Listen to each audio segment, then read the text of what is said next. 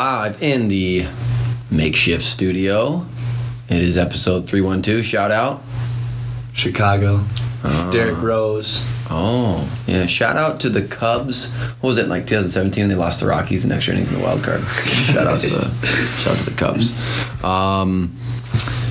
Appreciate you guys being here as we took our winter and New Year's break, and we are back. And we want to talk a little bit today on kind of the development in the first stages of basketball, and we have second and third grade 3-on-3 league starting tonight, going for 6 weeks, so kind of some thought processes there. But first of all, introductions. Let's start with BG. How we doing? I am doing well. Good. Kyle, Christmas break, everything good? Yep, doing great. Looking forward to the Niners beating the Vikings on Saturday. Preview for what that pick will be later in the episode. And back from sickness, we've retired Robot Sky. We're back with Live Sky. How we doing?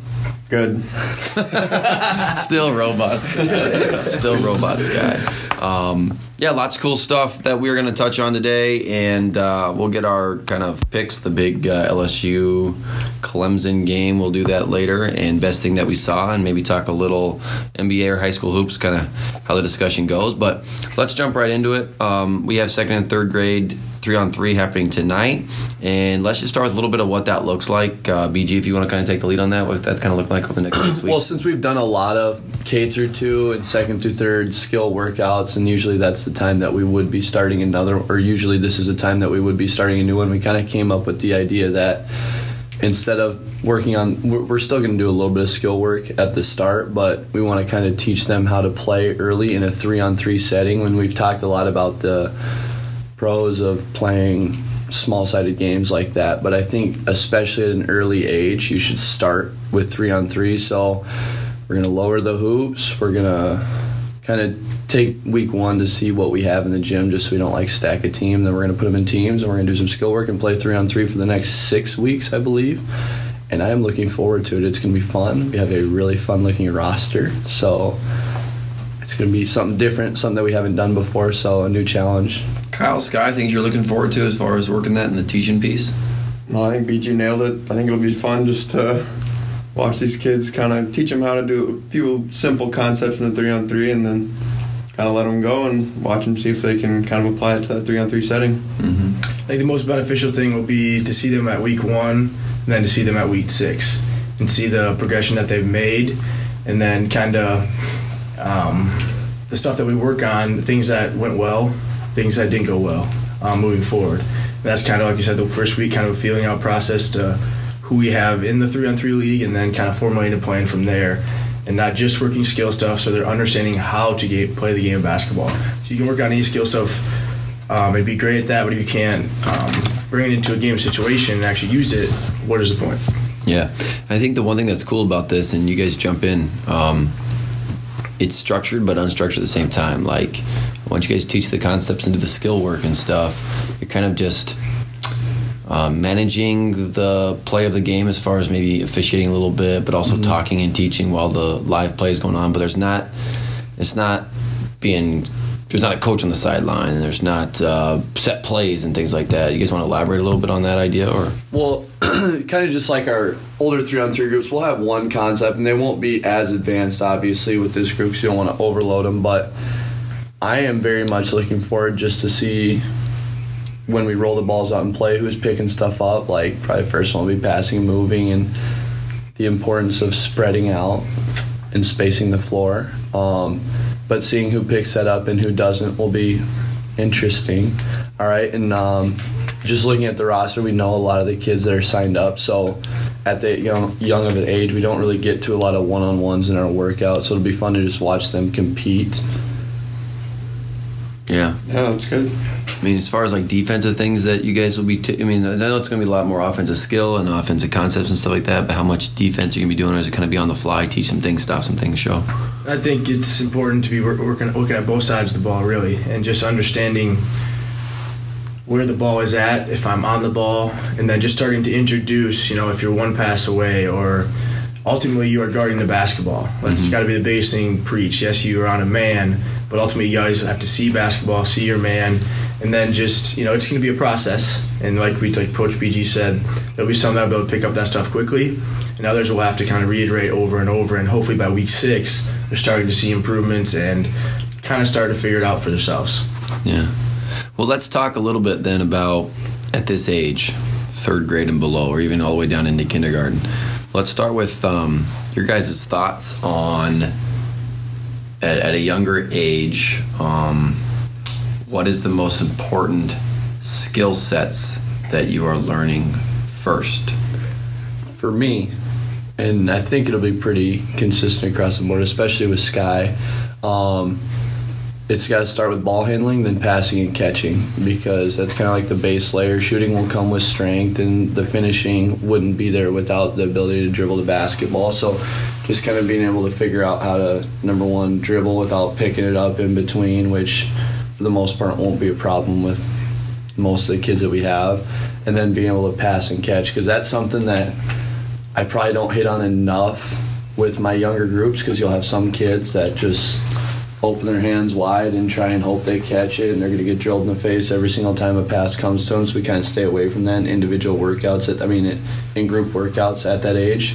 But that's something that you're going to have to be able to do in a 3-on-3 setting when you're playing live basketball. So we'll see a lot more of that. So I think it starts with those 3 things, and then kind of like build into finishing around the rim. With lower hoops, jump shooting will be more of a thing, but not as important at this age than just learning the correct form. But I don't expect to see a lot of rise up jump shots off the dribble. Yeah, a lot of it has to do with strength anyway, so they're not developing, jump shots. So definitely dribbling, getting a ball in their hands. And if we're not just talking skills, I think at that age, just getting them to love the game, want to be in the gym, want to just have a ball in their hands and have fun. I think that's just part of our job too, coaching that level. How do you make it fun? It's a great question. Games to get them better at basketball that want to, you know what I mean? Because I think I agree with you 100%, Scott, and I think part of the concept with this 3-on-3 is you guys talked about in one of our meetings as we started planning this was starting to teach concepts, but also trying to keep it unstructured and keep it fun and just let them figure it out and play, because there's in my opinion, there's almost too much structure and there's too much tournaments going on, and you look around and we take our various select teams too, and there's a 3rd grade bracket, and I'm just going, why?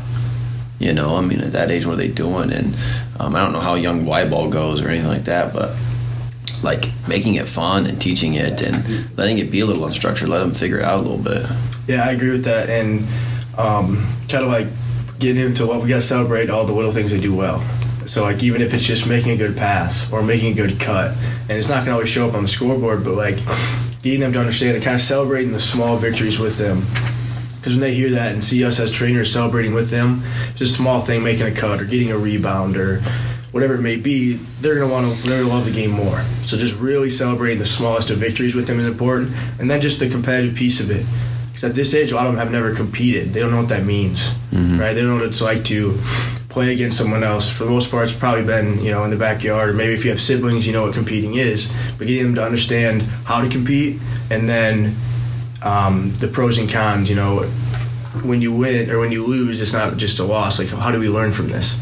And little things like that, if they can carry on with them and just keep them hungry for the game of basketball. Yeah, I think from a skill set thing too, when I think about younger ages, anywhere from kindergarten all the way through 3rd grade, ball handling big time, and obviously passing and catching, but as simple as knowing how to start and stop your body, like footwork and jump stops and pivots and some of those things, to try to build that base up right away from a young age, because we know we see kids that are youth basketball, 5th or 8th grade. We see high schoolers. See college players that they're always trying to become more skilled. Their handle needs to get better. Their shot needs to get better. They got to finish with the left hand better, whatever it may be. But the footwork thing, I think at a younger age, if they can start learning that, how to stop and how to play on balance and know some of those concepts, I think the rest of the skill development becomes easier for them. Absolutely. For sure. Anything to add, skill stuff? Because I think the shooting thing, and I'll get into it here because I have my constitution of youth basketball and what it should be, but I think lowering the hoops is big. Yep. I think lowering the hoops is big, and playing 3-on-3 is big because you have more space on the floor. And, we always I talk to my 8th graders, like, you got to play above the 3-point line. You got to space the floor. Well, 3-on-3 3rd graders, they're not going to be able to shoot outside of 15 feet with an 8-foot hoop or something like that. That's perfect. Like, that's a three-pointer then. That's realistic, as you extrapolate that out. I think of, like, the Little League World Series when they're pitching from, like, 48 feet, and they're throwing 70 miles an hour, and they do that equation of, like, it's 95 at the major league. Like, the same thing. Like, if you're shooting a 15-footer on an 8-foot hoop, that's the same thing as shooting a three-pointer maybe on a 10-foot hoop. But because of the strength thing, because of some form, you're able to try to alleviate the shooting from the hip and doing those things. So I think it's really good to have the lower baskets. Absolutely. That'd be a great idea. Just tape out a shorter three-point line. Get little Harry Nichols launching. You can shoot the regular three. If you put it out there, they'll shoot it. Yeah. And they'll find the three-point line. Like, That might be a bad thing. we went down to Sioux City, and there's some NBA lines, and we had sixth graders shooting NBA threes, and I'm just going, eek. If there's a line out there, they're going to find it, man. Yeah. I tell you what. Okay, concept-wise, and let's jump into concept-wise. First, basic concepts. I know you mentioned spacing, BG, but and you mentioned kind of passing and cutting, but concepts that you're thinking about trying to implement. You guys are trying to think about implementing here and this, but then also just kindergarten through third grade, what are some basic concepts that basketball IQ-wise you want them to try to learn and understand? Well, the biggest thing I see, and I remember back to when I played YMCA ball when I was a little kid, someone picks the ball up, you got the whole team just running to them to go get the basketball. Yeah. So that's what I kind of just want to get out of their system early. So with that, being able to get open, being able to pass and catch, but like understanding if I'm just running to the basketball now, the whole floor is congested, so it'll be a little ambitious to work that spacing, but I think spacing will be consistently the main thing we're preaching, and then like you said, defensively, since we won't be getting to like pass and when to curl on a down screen, when to flare on a down screen, we will be able to spend a lot more time using our skill work part at the start to go for defensive concepts. Whereas, meaning like balls on the opposite wing, I shouldn't be hugging my player in the corner, like getting off to the basketball.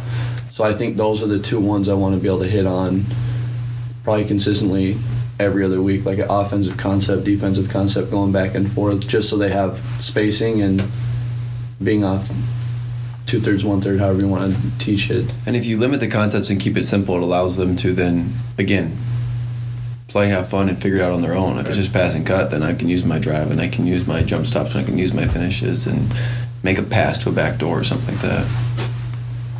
Thoughts, Sky, Kyle? I agree with that. Just the spacing piece is very important. If we can teach that to the youth, the better the game of basketball will be overall.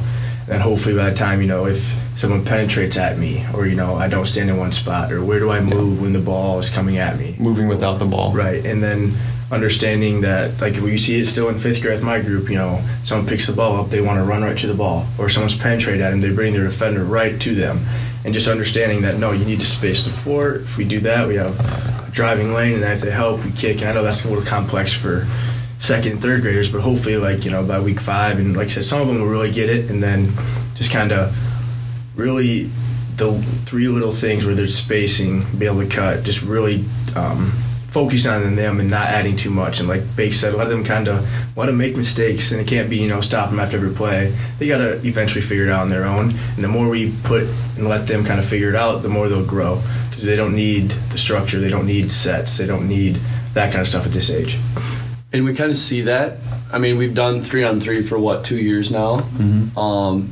And the first week is always passing and cutting. And the first week when we play games, that'll look good. But when we get to week 4, when we're just like doing ball screen reads and that stuff, the passing and cutting kind of goes out the window. So I feel like if we are coming back to those same concepts, it'll kind of keep building and building and building, and it'll become kind of second nature for them, hopefully. Yeah. So it popped into my head, but I have my answer. Why do kids at that age run to the ball? Pick it up and you're dead. Why do you run to the ball? They want it. They just want the ball, yeah. See ball, get ball. I don't know. Here's my thought. Because we don't practice enough, this is my opinion. Do the kid who picks up the ball and do the other kids on the team know if they're in that situation? They know they're not good enough to pass it. Yeah. I have another answer too. Okay. When they pick it up, they turn their back to everything see going everything. on. Yep. Because they'll pick it up and turn away from the defender, and now they. So you can't see where to pass to, and you physically maybe not good enough to pass the ball. And that's what comes down to footwork. And, when you do come to a jump stop, being able to pivot, and make a pass. Right. Because, as soon as they pick it up, they turn their body, they pretty much put both hands on the ball, and then that's where you get their jump balls, and then that's where they have to kind of run to the basketball. Right. We should do that 3-person drill. They pass and have to pivot. And It would be good. It'd be good, but we had 8th grade select kids couldn't pick that up very fast, so that would be a simpler version, maybe. that'd be a leap. Yeah. Try it. I think that's a big thing. I think because we don't practice passing enough, and as I've said before on this podcast, I think that's one of the most underrated skills, and we don't do it enough. And coaching the higher levels like I did for some years, I didn't do it enough. We didn't talk about passing and how to pass and practice it, and angles and how to meet the ball and how to catch the ball. And it seems so simple. I think we take it for granted, and it's hard to do it in a big group setting like we talk about in camps. And you go somewhere on the road, and how much do you spend on passing? And you just need to get a ball in their hands and do the ball handling and the finishing and the stuff that's going to help them be a better offensive player. But from a team concept, we're talking concepts like passing the ball is huge. And you talk about spacing and all those things. The less we work on passing, the harder that stuff's going to be to trust yourself to do it, because you physically can't do it.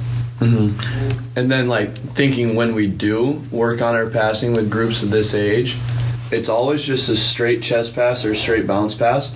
When I'm being pressured by a defender, I'm not going to be able to throw those passes. And even if I do, I'm smart enough, I'm strong enough with the basketball to pivot to the side and throw it from the middle of my chest or middle of my stomach, whatever it may be, defender's going to get a hand on it. So in games, and it kind of comes over time, but now that there's more and more skill development stuff available, it should be almost drilled into their step bounce passes and step flick passes with both right and left hand. That's about how 90% of your passes in the half court are going to be. Right. And once you get older, if you can't step and throw a left-handed pass, not one-handed, but pushing with your left, in trouble. You're not going to be able to pass to one side of the floor. So those are micro skills that we could do a better job of hitting on with these younger kids. Get them started with that early. I think another thing, just to add on, just quick decision making too. Not catching and holding for 5 seconds. And we talk about that always with our select kids of, either if you catch and hold, that lets the defense set up. So when you're catching, are you tapping right away, or what are we doing off of a catch rather than just catching and holding that basketball? I don't know, you might be able to probably get into split foot stuff, but just making quick decisions and how that puts pressure on the defense, especially in a 3-on-3 setting, because the floor is so open and so big. How do you practice it? Or how do you guys? Is that something that is that's figured out when you play, and just I want you to make mistakes, I want you to do that, or do you a la blind pig 3-on-3 or 1-on-1s or even 1-on-2 to start seeing help and reading that and how to space the floor? Is that something you try to build in at this age, in your guys' opinion, or is that something you kind of, if we can master the spacing and the passing and the beating your defender kind of stuff, is that something that then you build on as you get into 4th, 5th, 6th grade and you start understanding the reads and the concepts of the help line, and then by 7th and 8th grade and as you're approaching high school, then it's the next level concepts of reading the 3rd level of defense and how to attack on a second pass, extra pass? What are your guys' thoughts on that progression? I don't think we'll get them started with that stuff. That's good. I mean, that's fine. That's what I wanted to hear. I think it'll be for the most part, because we're not going to have a lot of time for the skill and concept stuff to start off with. So it'll, for the most part, be just one-on-one. But if you can just drill into their heads that, hey, if I catch it, every single time I get it, I'm going to try and go get a layup until the defense makes me do something different. I think more often than not, good things will happen.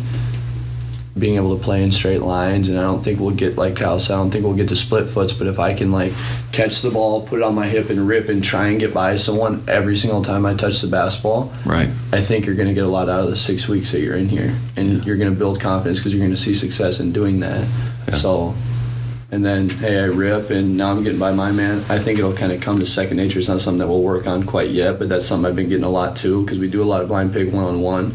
I've been working in a blind pig 1-on-2 and then into 2-on-2 with was doing it with 5th grade OI yesterday. I've been doing it with my guys for the last 2 weeks. So being able to make those reads is kind of what I've been shifting to with my As they get older. groups. Yeah. Cool. Anything else to add as far as skills or concepts from a 3rd grade and under kind of thing? Basically beginning basketball, and you start really loving it and getting into it. I would love for them to all pick up the basics of a hammer play too, in case they do make the NBA. Step up ball screens and The importance how to of ice making it, corner ball threes, and icing ball screens, and how to throw Yeah. that pocket pass and make it value big. points per possession on separate types of shots, and why we don't want to shoot post ups. You're gonna provide analytics for 3-on-3. Yeah, we're gonna be statting out every shot, and we'll have. It's important. I mean, it's really important to keep stats in like 2nd and 3rd grade. Absolutely. If you're not keeping stats, are you even really trying? I know, that's the truth. Good stuff. Here's what I want to do. I had this conversation. It was kind of funny. I had this conversation with one of my 8th grade girls' grandparents, and we were at the tournament this last weekend. We were talking, and I said, well, if you allowed me to write the Constitution for United States basketball, okay, I would have some certain commandments, I guess you could say. I guess that's more religious. Basketball's a religion. I mean, There you go. So here's what it is. I got it here, and I want you guys to jump in and agree, disagree, or add value here. Hoop height. 3rd grade and under, you play on an 8-foot hoop. 4th and 5th grade, you play on a 9-foot hoop. 6th grade and up, you play on a 10-foot hoop. You're shaking your head no. I think 5th graders can play a 10-foot hoop. Does that help their development long term though? Because I remember being in here's my argument with it. Drive down any street with someone with a hoop in their backyard or their driveway, and you have a 5th grader. Great. How often do you have the hoop at 10 feet? I would be absolutely flabbergasted if more than 5% of the people said all the time. Because you're gonna have those diehards that are like, oh, he's 5th grade, he's got to shoot it at 10 feet. Man, I was in 8th grade at 9 feet, like learning how to dunk and finish and all that kind of stuff. Like for 5th graders, to me, if you want to keep developing your shot with correct shot mechanics, you need a lower hoop. You need to shoot from 17 feet, 15 feet. So go. I don't disagree with that statement at all. But do you not play tournaments then? If you're a 5th grader, what do you do? This is my You just constitution adjust? for United States basketball. everyone. So this means that everyone in the United States. So would you have to would play change this it, way. you're saying? 100%. For If you have a tournaments, facility, okay. you're going to have hoops that go down, and you're going to have strictly a 5th grade quarter, strictly a 4th grade. No, I'm fine with that. I was just thinking that it's not that way now. So It's not it'd be that way tough. now, and I think it's hard. I go watch 5th grade, and it's just an absolute. Everyone running at the ball and this and space, and you got a couple that can really shoot it at a young age. And like, dang, that kid can really shoot it. But Overall, could everyone shoot it better, and could scoring be better, and could defenses be better if everyone was more of a threat offensively, and you could develop as generalities. If everything was at 9 feet at 5th and 4th grade, and 3rd grade and below 8 foot. I agree with the 3rd grade and below. Once you hit 4th, 5th, or if you're going to keep it down, keep it for 4th, 5th grade, 10 foot, all gas, no brakes. Come on, stop playing with me. See, and I think once you get to middle school basketball, once you get 6th grade and above, then you can be at 10 feet. And I say this having done, for the last 3 years, working youth basketball, having done camps, and having coached 5th grade girls versus just a year later the same girls as 6th graders. There's a difference in shooting the ball.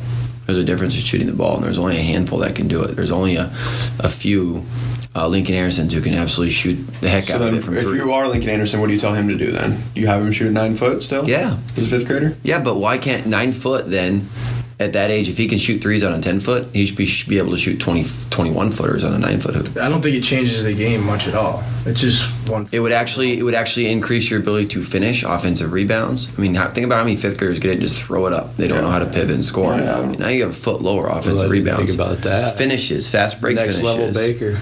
I mean, all that kind of stuff. I think overall you're 100% right. There are some 100% 5th right. graders.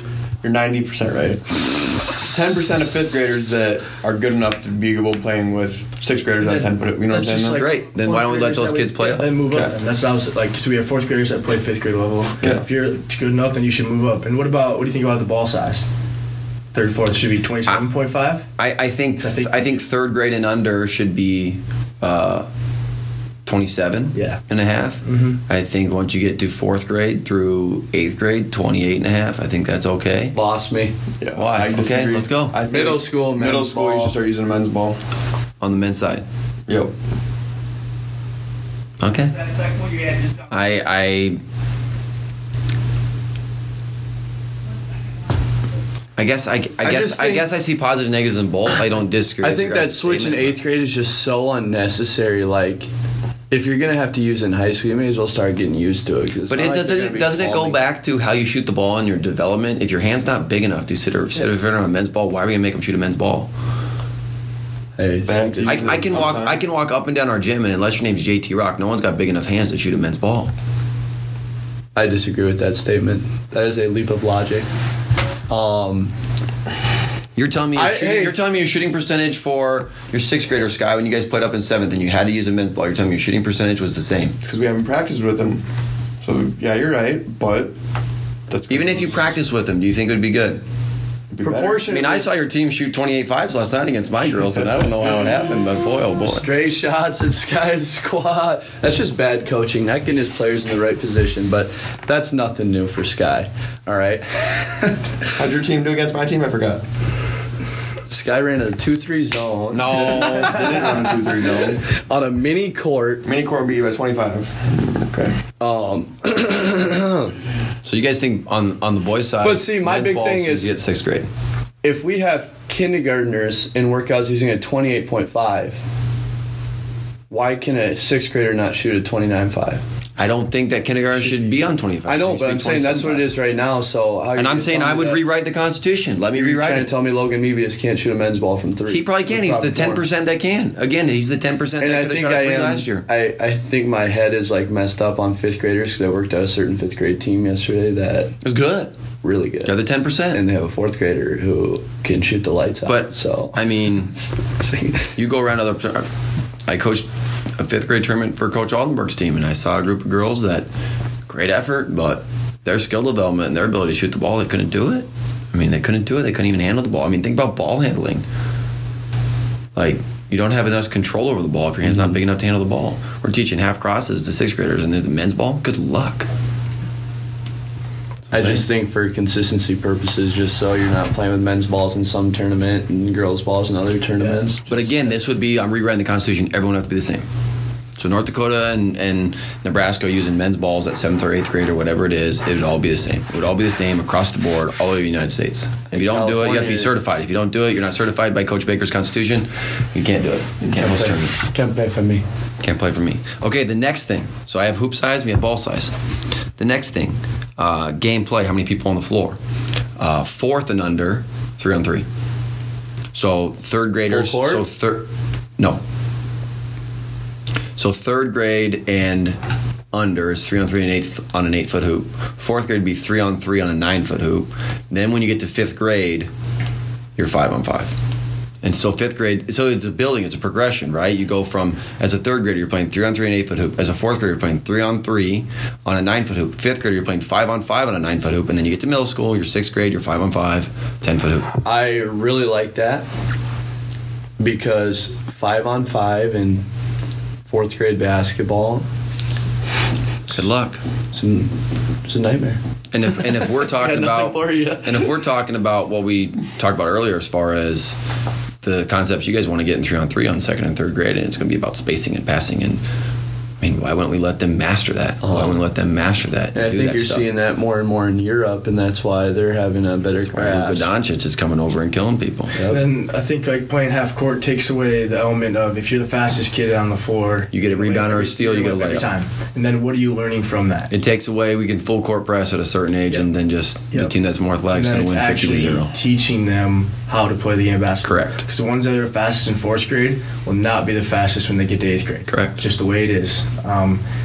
Because like our games come down to who is the fastest players on the court and who can handle it the best. Yep. And if it was more of a not in 5th grade, I think it should be full court. But like 4th graders, I would like the half court setting. And then you're building from, whatever age you want to start.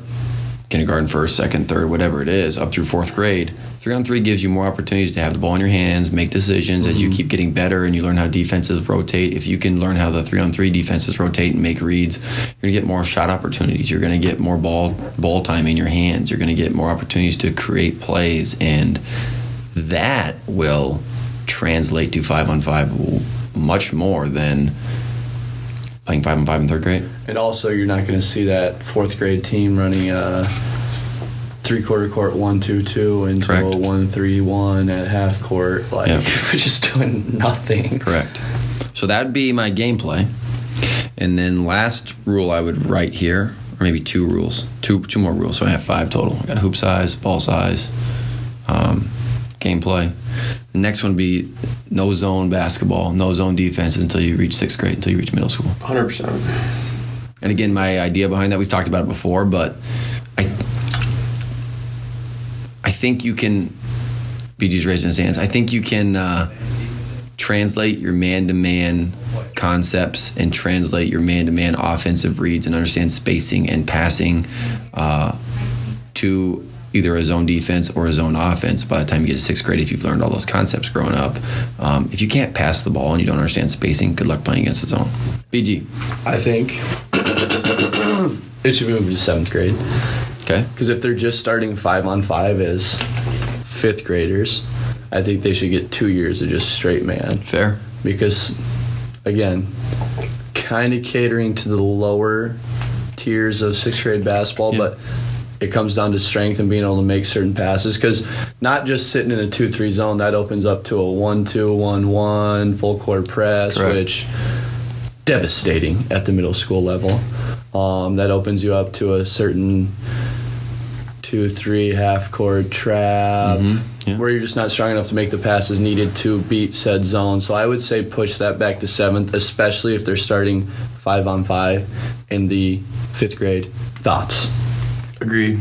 It's just not strong enough to make the passes you need. I just 100% agree. It's Not strong enough to make the passes, not strong enough to shoot the ball outside consistently. It's not teaching good defensive concepts if you are in that zone, probably. You're just running around, not really playing basketball. It's just bad. And then offensively, can't get anything done, can't learn much.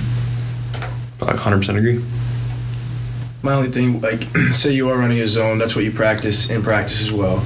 So your offense is also, you're not going to be seeing that zone at all throughout the season for the most part. So your offense, you're not learning great spacing as well, even when you're in practices, because your team is running a zone against your other team. So if it was just man, I think overall the basketball would be better because they'd have to pick up the spacing better. Like we talked about spacing, if you understand spacing at a young age, 5th, 6th, once you get to 7th grade and you see a zone, if you know spacing, that makes it way easier. You know how to ball fake one way or the other. And the concepts, how to play in between 2 defenders, how to draw 2 defenders, and where there are open spots to play. Okay, last one, practices, and we talk about this as a very select, but I think it should all be revolved around skill and space until you start playing 5-on-5. Like 5-on-5, you're going to have some. When you get to 5-on-5, you're playing full court. You're going to have some press break stuff. You're going to have some plays and out of bounds plays. But once you're 4th grade and below and you're playing 3-on-3, it should be all skill development and spacing. Skill development and spacing. No plays. Let them figure it out. Teach them how to play basketball. Then you start working up.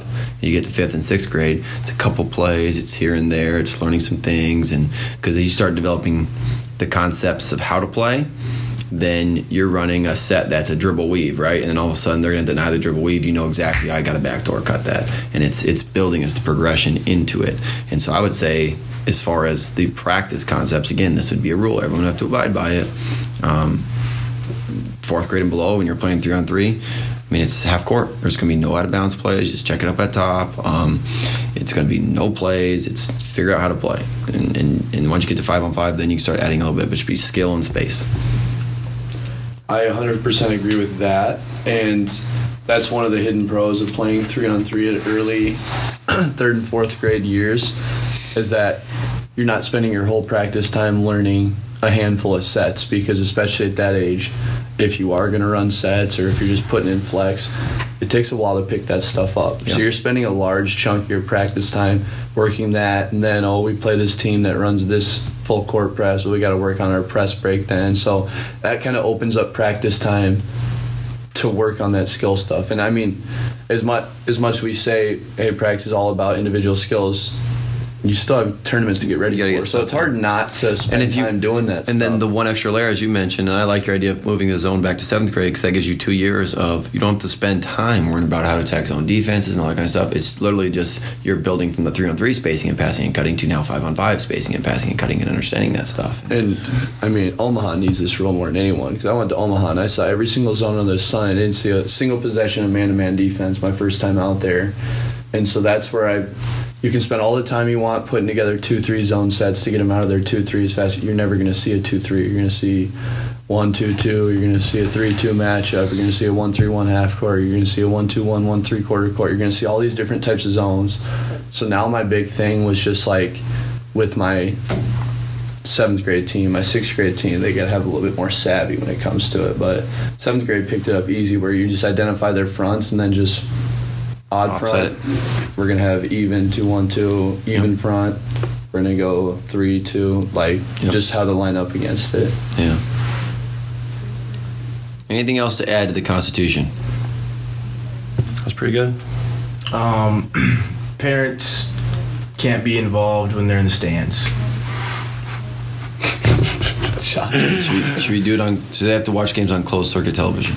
No, just What do you mean by involved? yeah, just so one thing I hate is seeing at that level they miss a shot, they look right at mom and dad, or they think they get fouled, they look right at mom and dad, or you have certain parents just yelling at their kids the entire time, and it completely takes them away from the game, what we're The trying to do. learning process. Yes, because now they're just worried about impressing their mom or dad. Or And it shouldn't be doing the about game. that, and it shouldn't be about winning. It should be about the development and the skill development and having fun and enjoying the game and learning. And I would say even in third, fourth grade, why even keep score?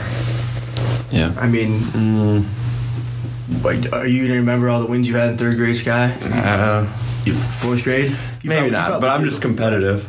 But you got to be competitive. And I get that. Maybe second. I get And that's I get the that. thing too. Like 'Cause you want to build competitiveness. I get that. But when I was a young buckaroo coming up, I was compared to a young LeBron James coming up to the Rapid City ranks in I heard the that. NCAA. Remember that? You were on the cover of. He was on the cover of ESPN as the chosen Yeah. one. I think you were on the cover of Rapid City Journal as Sports the Illustrated for kids. as the frozen one. Yeah. Faces in the crowd. We didn't keep score, but best believe everyone on the bench knew the score of that game. Like, because they just all they care about is that. So whether or not like you are keeping score, the kids are gonna be keeping score. So may as well put it on a scoreboard. They think that's cool. Like, go ahead, go compete. But Or have a different scoring system. Something else is There you working. go. Oh, paint touches, paint touches. good jump stop. Rebounds. Saying words jump on stuff. defense. Yeah. Communication. I like it. Yeah, Something to think about. for real. Maybe a different scoring system. I'd like to see your Ooh, scoring we system. might have to come up We'd with have a to go fun through that. scoring Yeah. system because buckets are going to be few and far between, I feel like. Be good.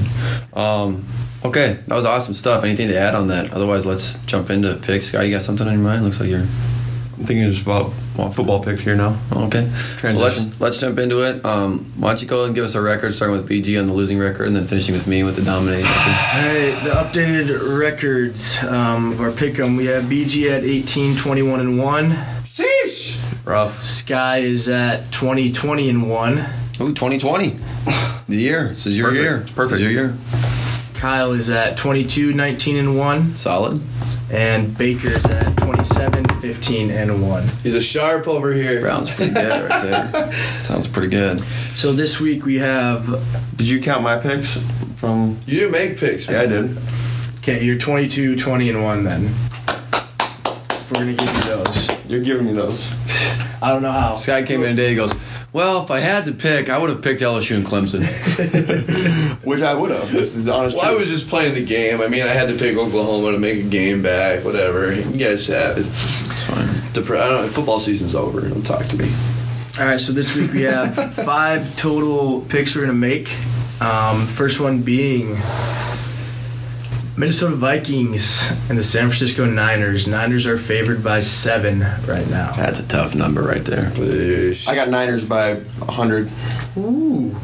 Well, the confidence. But I'll take the 7. I'll just take the 7. I'm going with the Niners as well. I think it's going to be a great game. Vikings D-line has been playing really well. I think Bosa is going to give Kirk Cousins some issues. Niners by at least 7. I'm kind of leaning the opposite way. I'm a known Kirk Cousins Supporter? I wouldn't say hater, but hater. Okay. I'm about as big as Pizza Ranch supporter as you can have. That's my least favorite commercial in the history of time. The corn goes right here. Yeah, come on, Pizza Ranch. Do better. But despite that, I'm going to ride out with Pizza Ranch Pick of the Week. Oh. Free Got ad. sponsors now? And go with the Vikings and the points. I don't think they're going to win. I think they'll be able to keep it close. Just an ugly game like 2014, 17-13, something boring. I think the Niners will win. I just, for whatever reason, think that 7's going to end up in a push, or it's going to be 26-20 or something like that, and the Vikings end up covering. So I'll take Vikings to cover, but I think Niners win. That's going to be... So that means Vikings are for sure winning. Kirk Cousins threw out the "you like that," so whatever that means, we'll see if that carries any steam. He's got his swagger back, man. He won a big game. Sponsored by Pizza Ranch. What more could you ask for out of a quarterback? You got a free lunch there? What do you got? Pizza Ranch, man. Throwing it out there. Offensive pass game number I interference. said 2. Pizza Ranch one time. That's all I got. Pizza in my Ranch mind pass right now. interference, play the game. Game number 2, the biggest upset of the early wildcard weekend was Tennessee Titans beating the New England Patriots. We have the Tennessee Titans at the Baltimore Ravens. Ravens are favored by 9.5. Oof. Yeah. That is a bigger number than I thought it was going to be. Started at 7.5. You got it. What you got? I would like to think that the Ravens will smack them. We'd like to think playoff games, like everyone's competitive, and Tennessee's got, if they can run the ball like they did, they can control the clock. And 9.5 is a big number, so kind of my same concept here. I think Ravens win, but I'll take the points. I'll go ahead and take Titans to cover. As scared as I am of Derrick Henry just chewing up the entire clock, there's been too many close games. This is going to be a blowout. I got Ravens. I'm going with Titans here.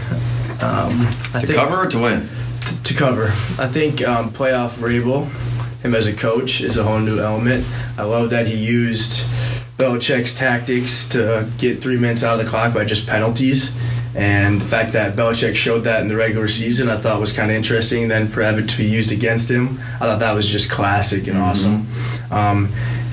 And, I think Tannehill's going to have to do more than throw for 70 yards. But there's something, I think their defensive game plan is going to be very good. And I don't know, I wouldn't be surprised for a letdown game with the Ravens here. I still think they win, but I got Titans. A lot of points. 9.5. I agree with everything you just said.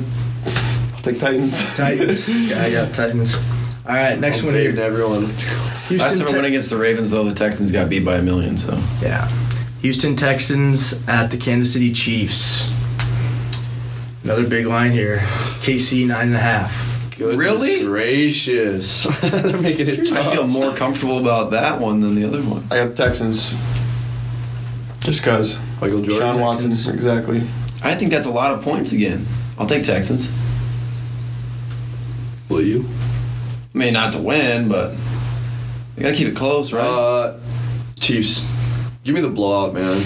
Texans shouldn't even be. Buffalo's one of the best defenses. Texans found out a way to win. Like, they can kind of control Kansas City a little bit. Blindside block was the game. And Don't worry. Josh Allen did not help them out. That game was wild. I'm going with... Did you pick BG? Yeah, I got Chiefs. Oh, he's trying to make up games. I'm going Chiefs. No, I think it's gonna be a going blowout. Chiefs as well. Texans should be. I think no one's talking about the Chiefs. I think they're the most dangerous team right now. If you think of a year back, how much we were talking about them, it's very similar to how we're talking about Lamar, because it was something we'd never seen before. And it was like, oh gosh, it's the best quarterback in the world, best offense in the world, like holy cow. And then they got the playoffs, lost New England. But I think no one's talking about them.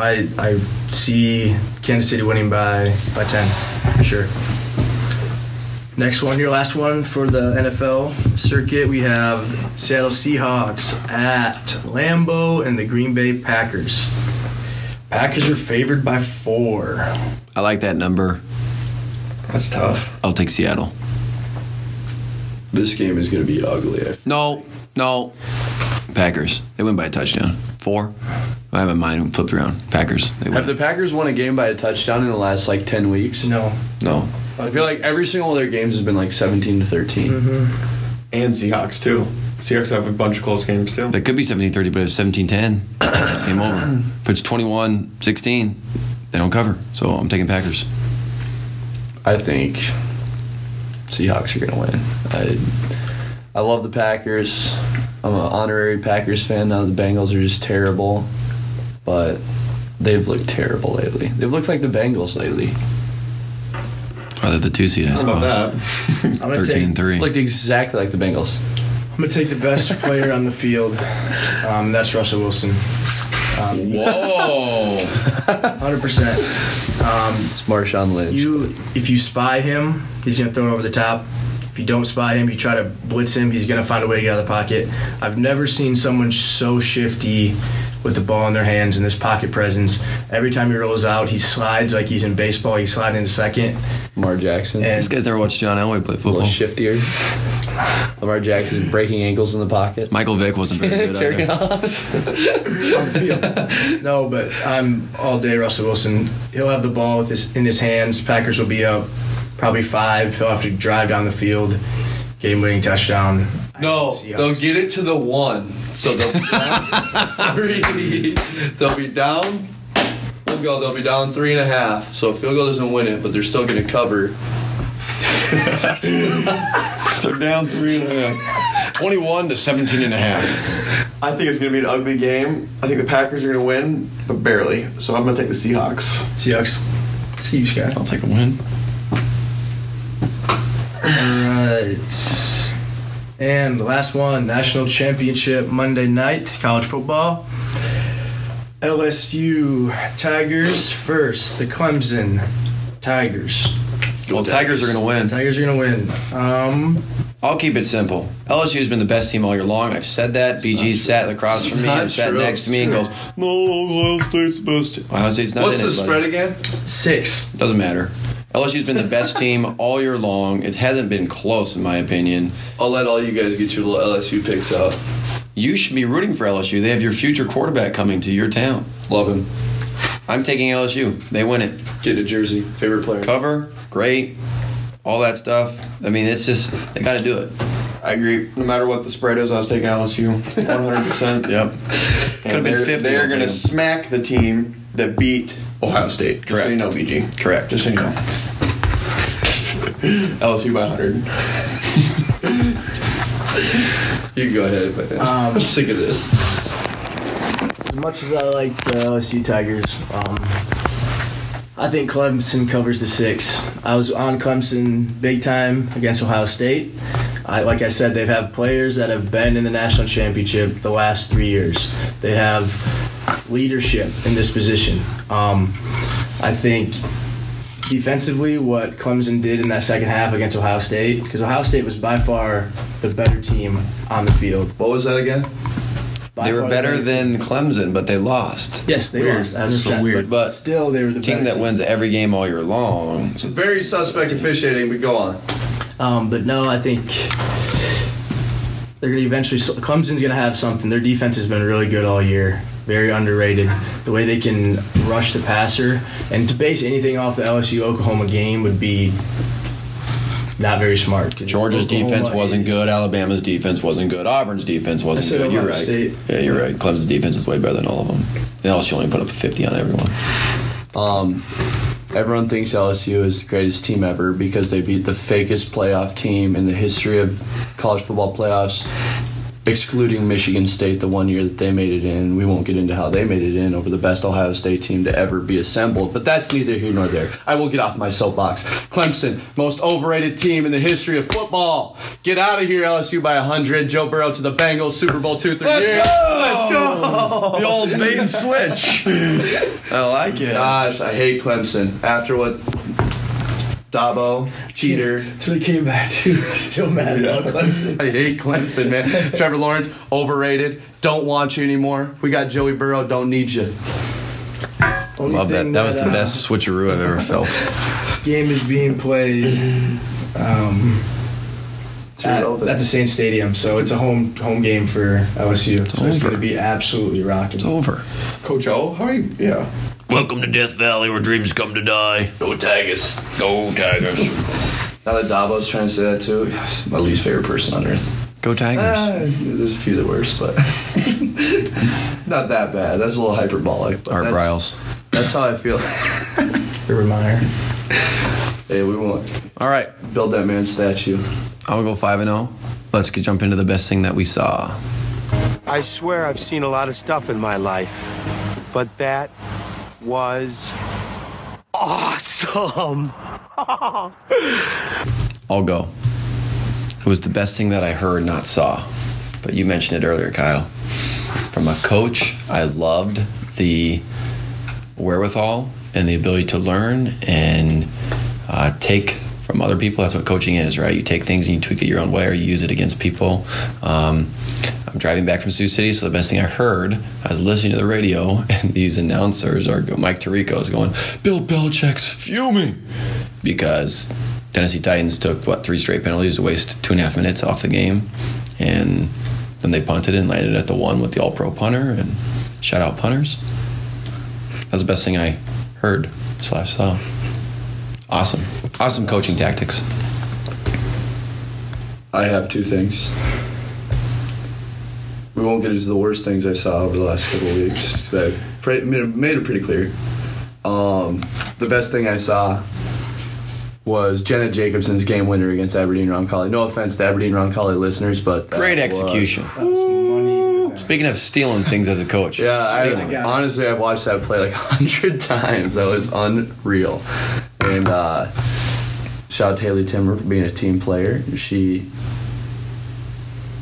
executed that play very well, faking that was going to come to her. And just a stud. And a smart person, as Candlin is. He's a genius. Knew that Jacobsons do not miss clutch shots, so just give it to Jacobson, let her ball out. And down 2, we'll take 3. Please and thank you. Hold that. Win. Get back to Rapid City with another W. Second best thing I saw, Manchester City beating Manchester United. It's always great to go into Old Trafford and get a big 3-1 victory in the first leg of the Carabao Cup semi-finals with a top-class team on the pitch. Top class. Kevin De Bruyne. Best thing I saw, Incheon Classic in Brookings, South Dakota. The Dell's Pub, first Dell St. Mary's matchup. Connor Libis dropped 28 in the first half. Sheesh. On one was definitely obviously leading his team. They held him to 7 in the second half. He ended with 35. St. Mary's was up until the last 4 minutes of the fourth quarter, and Pub went on a little run. St. Mary's had a chance to tie it at the end. But just great crowd, great atmosphere. Fun for all those kids, too. Yeah. Living in the same community in this big, hyped-up game, and if it would have been unfortunate if it would have been lopsided one way or the other, but to have it be such a tight game, that's awesome. Yeah, but hopefully that's something that, we continue to build on, and hopefully next year do the same thing. Yeah. And it's just good for the community after 30 years of not playing each other for kind of politics reasons, and they didn't get along. And just, they see each other in the streets every single day. They all play baseball together. They're friends through and through. But then, they put on their jerseys. They got to compete. And it's fun to see them compete at a high level close. Yep. Would love to see that in Rapid City, but... Scared. Best thing I saw, my 2 teams went undefeated this weekend, 2 championships, got some big wins, 6th graders and 8th graders. So I was just really proud of them, how they played, and 2 championships, undefeated. Last thing I forgot, honestly the best thing I saw, Mason's first Christmas.